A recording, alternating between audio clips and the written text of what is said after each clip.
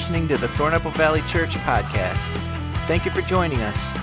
Our hope is for you to be encouraged and to connect with God during this message. If you'd like to know more about Thornapple Valley Church, visit tvcweb.com. How's everybody doing? Hey, those of you that are with us online and those of you watching on our Middleville, our Delton campuses, a warm welcome to you on this Mother's Day weekend. I spent a number of years before going into ministry as a lead pastor doing student ministry. And one of my favorite experiences was taking middle school students away on a retreat. And I would do a little exercise with them, and I want to maybe see if I can replicate that tonight around this idea of me and my big mouth. And I would talk to them about the power of words, how words have weight and they have influence. And I would take a tray like this and I would bring a tube of toothpaste and I would say, anytime you fly off the handle, something comes out. When you react in anger, something comes out. When you say something that you wish you didn't say, something comes out. Words that come out so easily. And I would stop in that moment after everything was kind of done, and I would say, now what I'd like somebody to do is to volunteer to come on up and put the toothpaste back into the holder. And the reality is you can't. Because once words are out, they're out. And you can't take them back. And sometimes we wish we had a pause button. The ability to stop for a moment and say, wait a minute. Let me think before I say that. But more often than not, the words are out. And what we really wish that we had was a rewind button. The ability to go back and say, I wish I didn't say that. Let me try that a different way. So I want to review from last time we were together the two things that we talked about and the hand motions that went with it. And it was this: be quick to listen and slow to speak. And what I asked you to do is to think about this idea of when I say the word quick, you open your hands. Be quick to listen and slow to speak. Let's try that together. Ready? Be quick to listen and slow to speak. It's this posture of open-handedness that prepares us to think and to listen before we speak. Because see, here's the thing. Words are powerful. And once they're out, there's no putting them back in. Words are powerful. In fact, what we really want in situations like we're talking about is what we want us to be heard. We want to be understood. We want someone to hear what we have to say. We want them to hear our perspective. We want them to hear what's on our heart. And really, what we want them to recognize or to acknowledge is that we're right and they're not. And the words that come out have power. And here's something I've learned. Our lives have been shaped by the words that have been spoken to us. Some of you can think about a time where something was said to you that you never forgot. Or it could be something that was spoken over us. I will never forget being in college, sitting in the second row of the auditorium as a first-year music major, and someone walking up to me and saying, "Why are you even bothering to do this? You'll never have what it takes." I graduated with that music degree. Double major in music and Bible. I worked hard at it. But I never forgot those words. Powerful, the words spoken to us, the words spoken over us, or the words spoken about us. sometimes those are just as weighted. When you were growing up, did anybody ever say this to you? And if you heard this, finish it with me. Ready? Sticks and stones may break my bones, but words will never hurt me. That is the biggest load of crap I've ever heard. I'm sorry. Sticks and stones may break my bones, but words will never hurt me. People are damaged by words. In fact, the whole trajectory of somebody's life can be impacted by what's said to them or over them or about them. They shape our childhood, our marriages, our social environments, our work environments. Words impact your confidence, your self-worth, even who you see in the middle. People with no confidence find it through words. People with great confidence lose it because of the words that are spoken to them. And here's the thing we learn when we really dig down on this, and that is words aren't equally weighted. It takes a lot of positives to counter one negative. We don't forget hurtful words. We don't remember the conversations that start with, son, I never want you to forget, or whatever it might be. We remember the ones that were hurtful, the ones that were painful, the ones that left a mark, if you will. Words are not equally weighted. In fact, the sources of words aren't equally weighted either. I'm a leader. I'm a boss, if you will. My words weigh 100 pounds. To the people that work here in ministry, a mother's words weigh 500 pounds. What do a father's words weigh? I heard somebody once say, I wish my dad would have told me that. People laugh at me sometimes because I like to tell people that they're loved. I'll end emails that way or phone calls that way, even people I meet for the very first time. People say, well, how can you do that? How can you tell somebody that you love them? Here's how. Jesus told me to love my enemies. That makes everybody else easier than that. You following me? Because that may be the only time somebody gets to hear that. And I remember saying that to somebody one day, and they said, man, thank you, but I would do anything to hear my father tell me that. The source isn't equally weighted. And here's the other thing that we've learned about words is that once they're out and they have an impact, the recovery time isn't equally weighted either.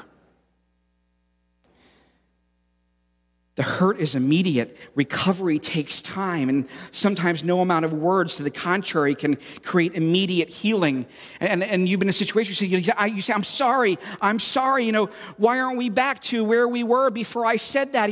Here's the thing. If I close a car door on your hand, it still hurts after I apologize. An apology never reverses the need for a trip to the emergency room and the time that it takes to heal. That's why I think this whole idea of being quick to listen and slow to speak is so important. Weigh your words before they leave your mouth and you can't put them back. Our mouths have more destructive power than any other part of our bodies. You can destroy a person without even being in the room with them. And I want to take you today to one of my favorite books of the Bible, the book of James. It's so practical. And we know that this guy is the brother of Jesus. And I think it's crazy, actually, because he refers to his brother as Lord. And I read that, and I'm like, if ever there were a defense for Jesus being God, it's that. Because I have to tell you, I love my brother a lot, but I will not refer to him as Lord, let me tell you. And the fact that James did tells us that Jesus was not just some guy who walked the earth. He was far more than that. And James becomes the leader of the church in Jerusalem. And great things are happening. And during a turnover of power, the religious powers that be don't like what James is doing. They don't like the fact that Christianity and following the way is picking up steam, and they very illegally have him put to death.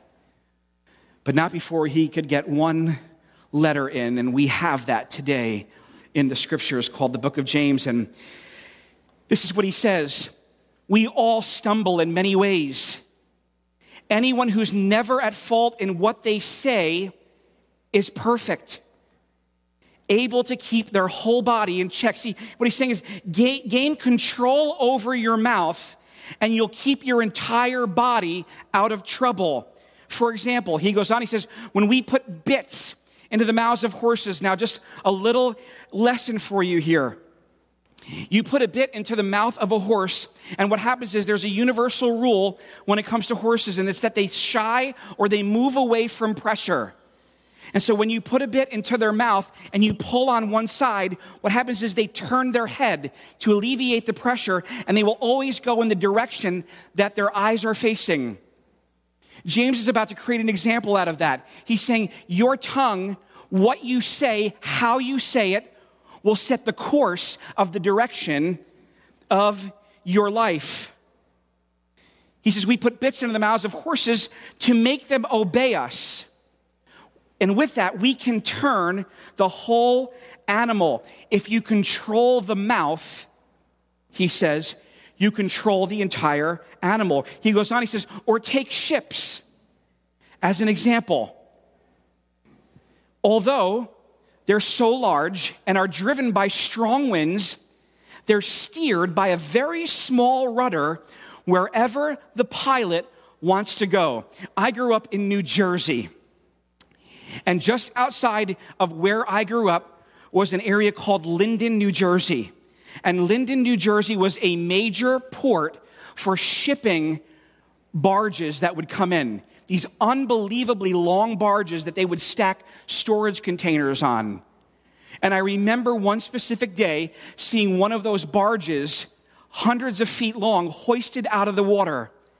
And I remember looking and seeing something that kind of looked like this. And I remember thinking to myself, how could it be that such a large ship is steered by such a relatively small rudder? That's what James is saying.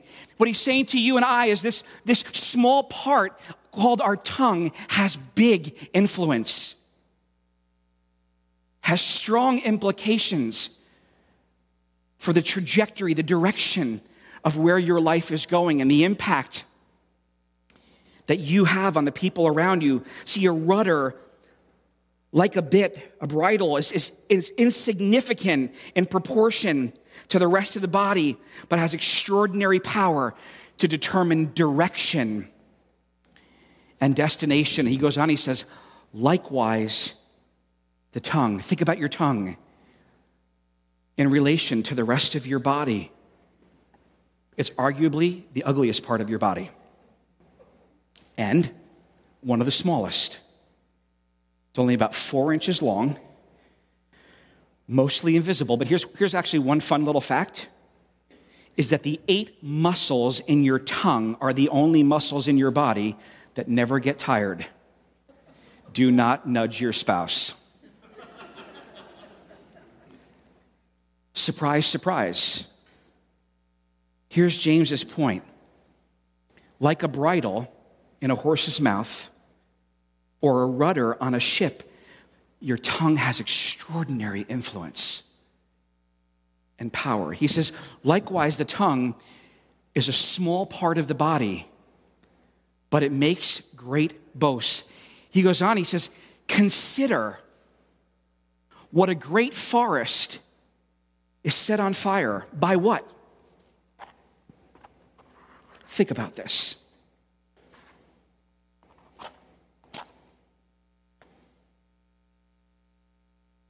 Your tongue. Small flame has the power to do this.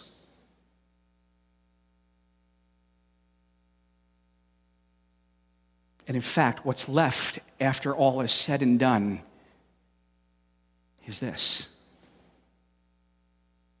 You don't have to imagine the damage to thousands of acres and millions of dollars of homes and property. Something so small is something so vast. There's no logical correlation. In fact, he says this, the tongue also is a what? fire, a world of evil among the parts of the body. Your tongue has the potential for endless amounts of damage and destruction. In fact, every kind of evil that you and I can think about can be initiated by the mouth. Murder can be initiated in an argument. Divorce can be initiated by what you say or how you say it. Wars have been started over words. Here's the thing I want you to know. You and I were born with our pilot light lit. And can I tell you what I find ironic? I never had to teach my children the word no. They just got that.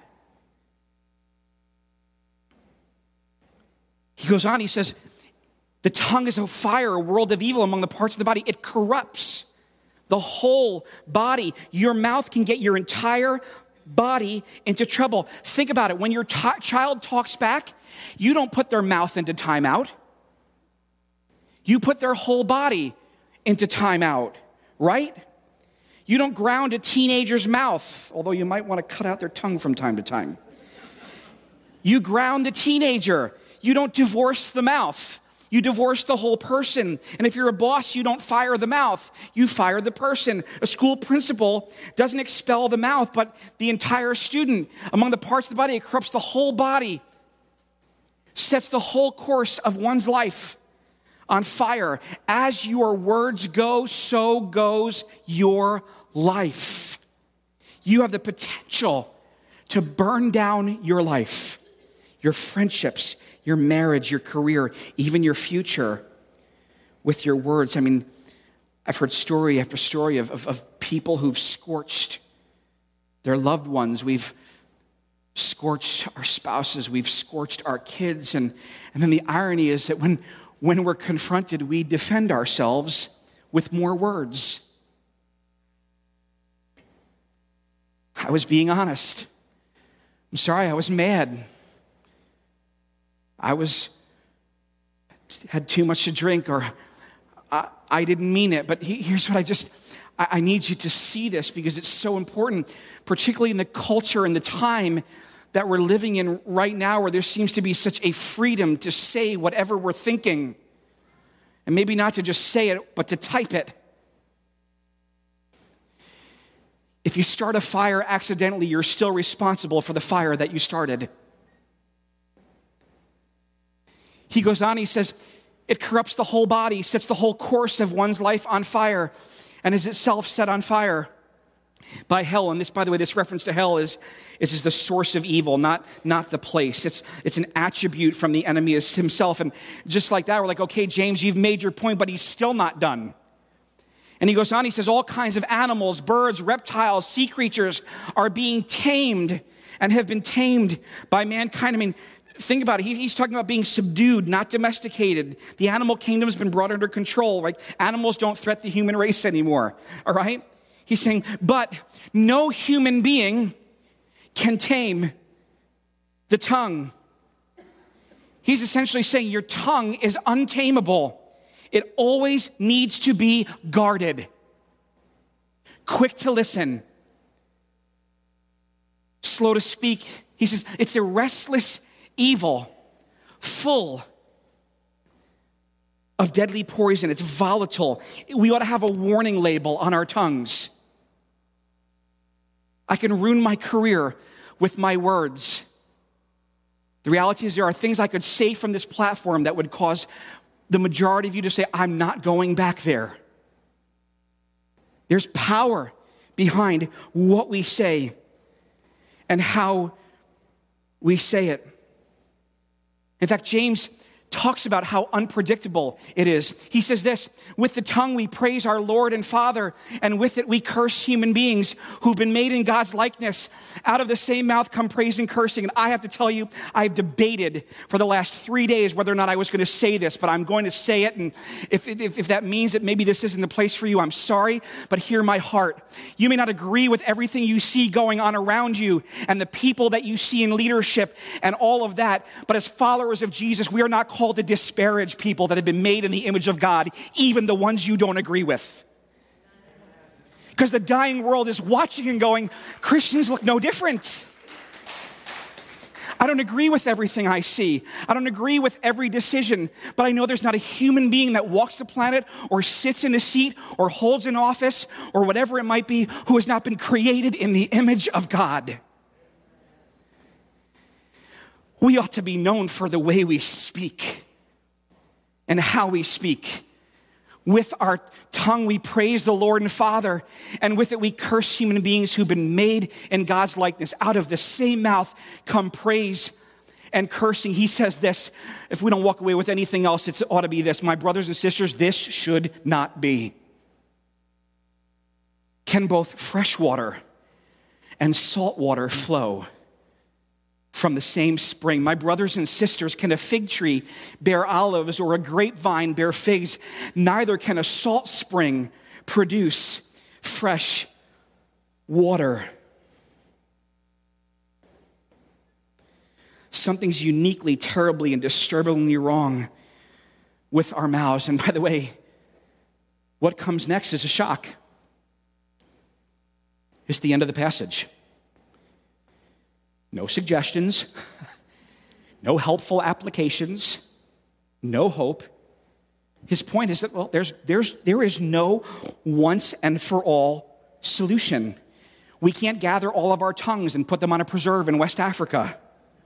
We can't put them behind glass at the aquarium or collect them all and lock them up somewhere. What do we do with something that can't be tamed, something that's unpredictable and dangerous? I don't know. I'm sort of tempted to say, have a great week, everybody. Thanks for coming. I want to give you 3 words to think about. James' point is to make us understand the gravity of what we're dealing with. And there are these 3 words: remember, surrender, and confess. Remember, you are powerful because your words are powerful. Your mouth entered into this world with the pilot light lit, and your potential for evil and good is unlimited. Remember that your words have power. The next thing that you and I need to do is surrender. You need to surrender this formidable weapon to your Heavenly Father. Invite Him to stand guard. This is a daily thing. In fact, this guy by the name of Paul, who we've talked about multiple times, who wrote more than 2/3 of the second half of the Bible, the New Testament, said we ought to present our body as a living sacrifice, holy and pleasing to God. So maybe if you want to think about this idea of surrender, maybe you just start praying a prayer like this: Heavenly Father, remind me to be quick to listen and slow to speak. God, as I go into the office today, remind me to be quick to listen and slow to speak. God, I know the tensions are running high in my marriage and in my relationship. Remind me to be quick to listen and slow to speak. God, I'm about to sit down with that person and we've been at odds with each other and I don't know what to do. So Spirit of God, come upon me and remind me to be quick to listen and slow to speak. And then last but not least, confess. Confess. Don't explain or excuse. Own the fires that we've started with our words. Own the scorching sarcasm that we use at times and cut it out. Remember, surrender, confess. Dads, our words are heavy, and often they're the hottest, but they're powerful either way. Moms, your words are powerful, but on this Mother's Day weekend, kids, and that's all of us, our words are the most powerful that our parents will hear. She's not just your mom. Your words matter. I want to challenge you in the next 48 hours to pick up the phone, if you're still able to do that, and call your mom and tell her that you love her.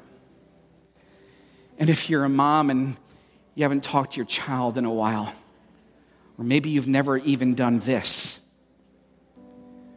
Will you say those 3 words? I love you. And ladies, I have to tell you, we guys try to look tough on the outside. But you know better than we do that our egos are fragile. Would you encourage us? And men, honor women with your words. I'm raising 2 boys, and there are 2 fundamental rules in my house. Want to know what they are? Tell the truth and honor your mother. Tell the truth and honor your mother. And for those of you who've come from homes where maybe you felt that you were scorched your whole life, don't repeat that cycle. Break it. Break it.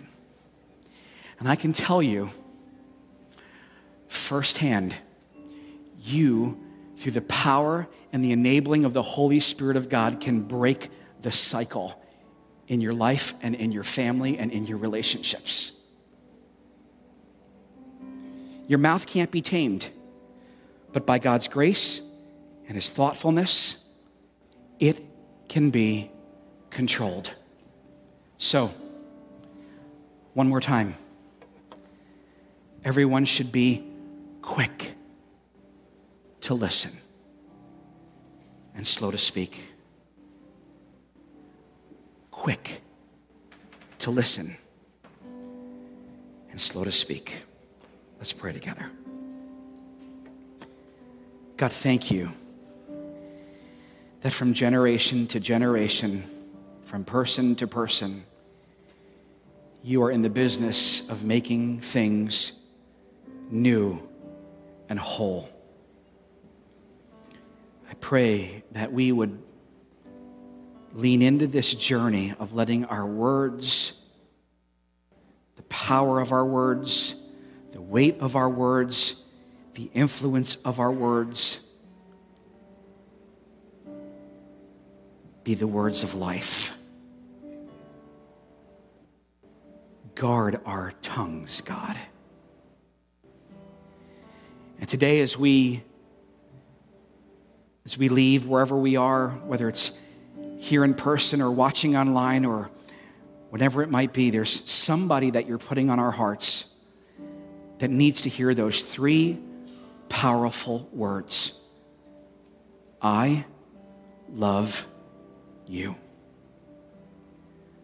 Let today be the day that our words speak life. In Jesus' name, amen. Thank you for listening to the Thornapple Valley Church podcast. If you found this message encouraging, we invite you to share it.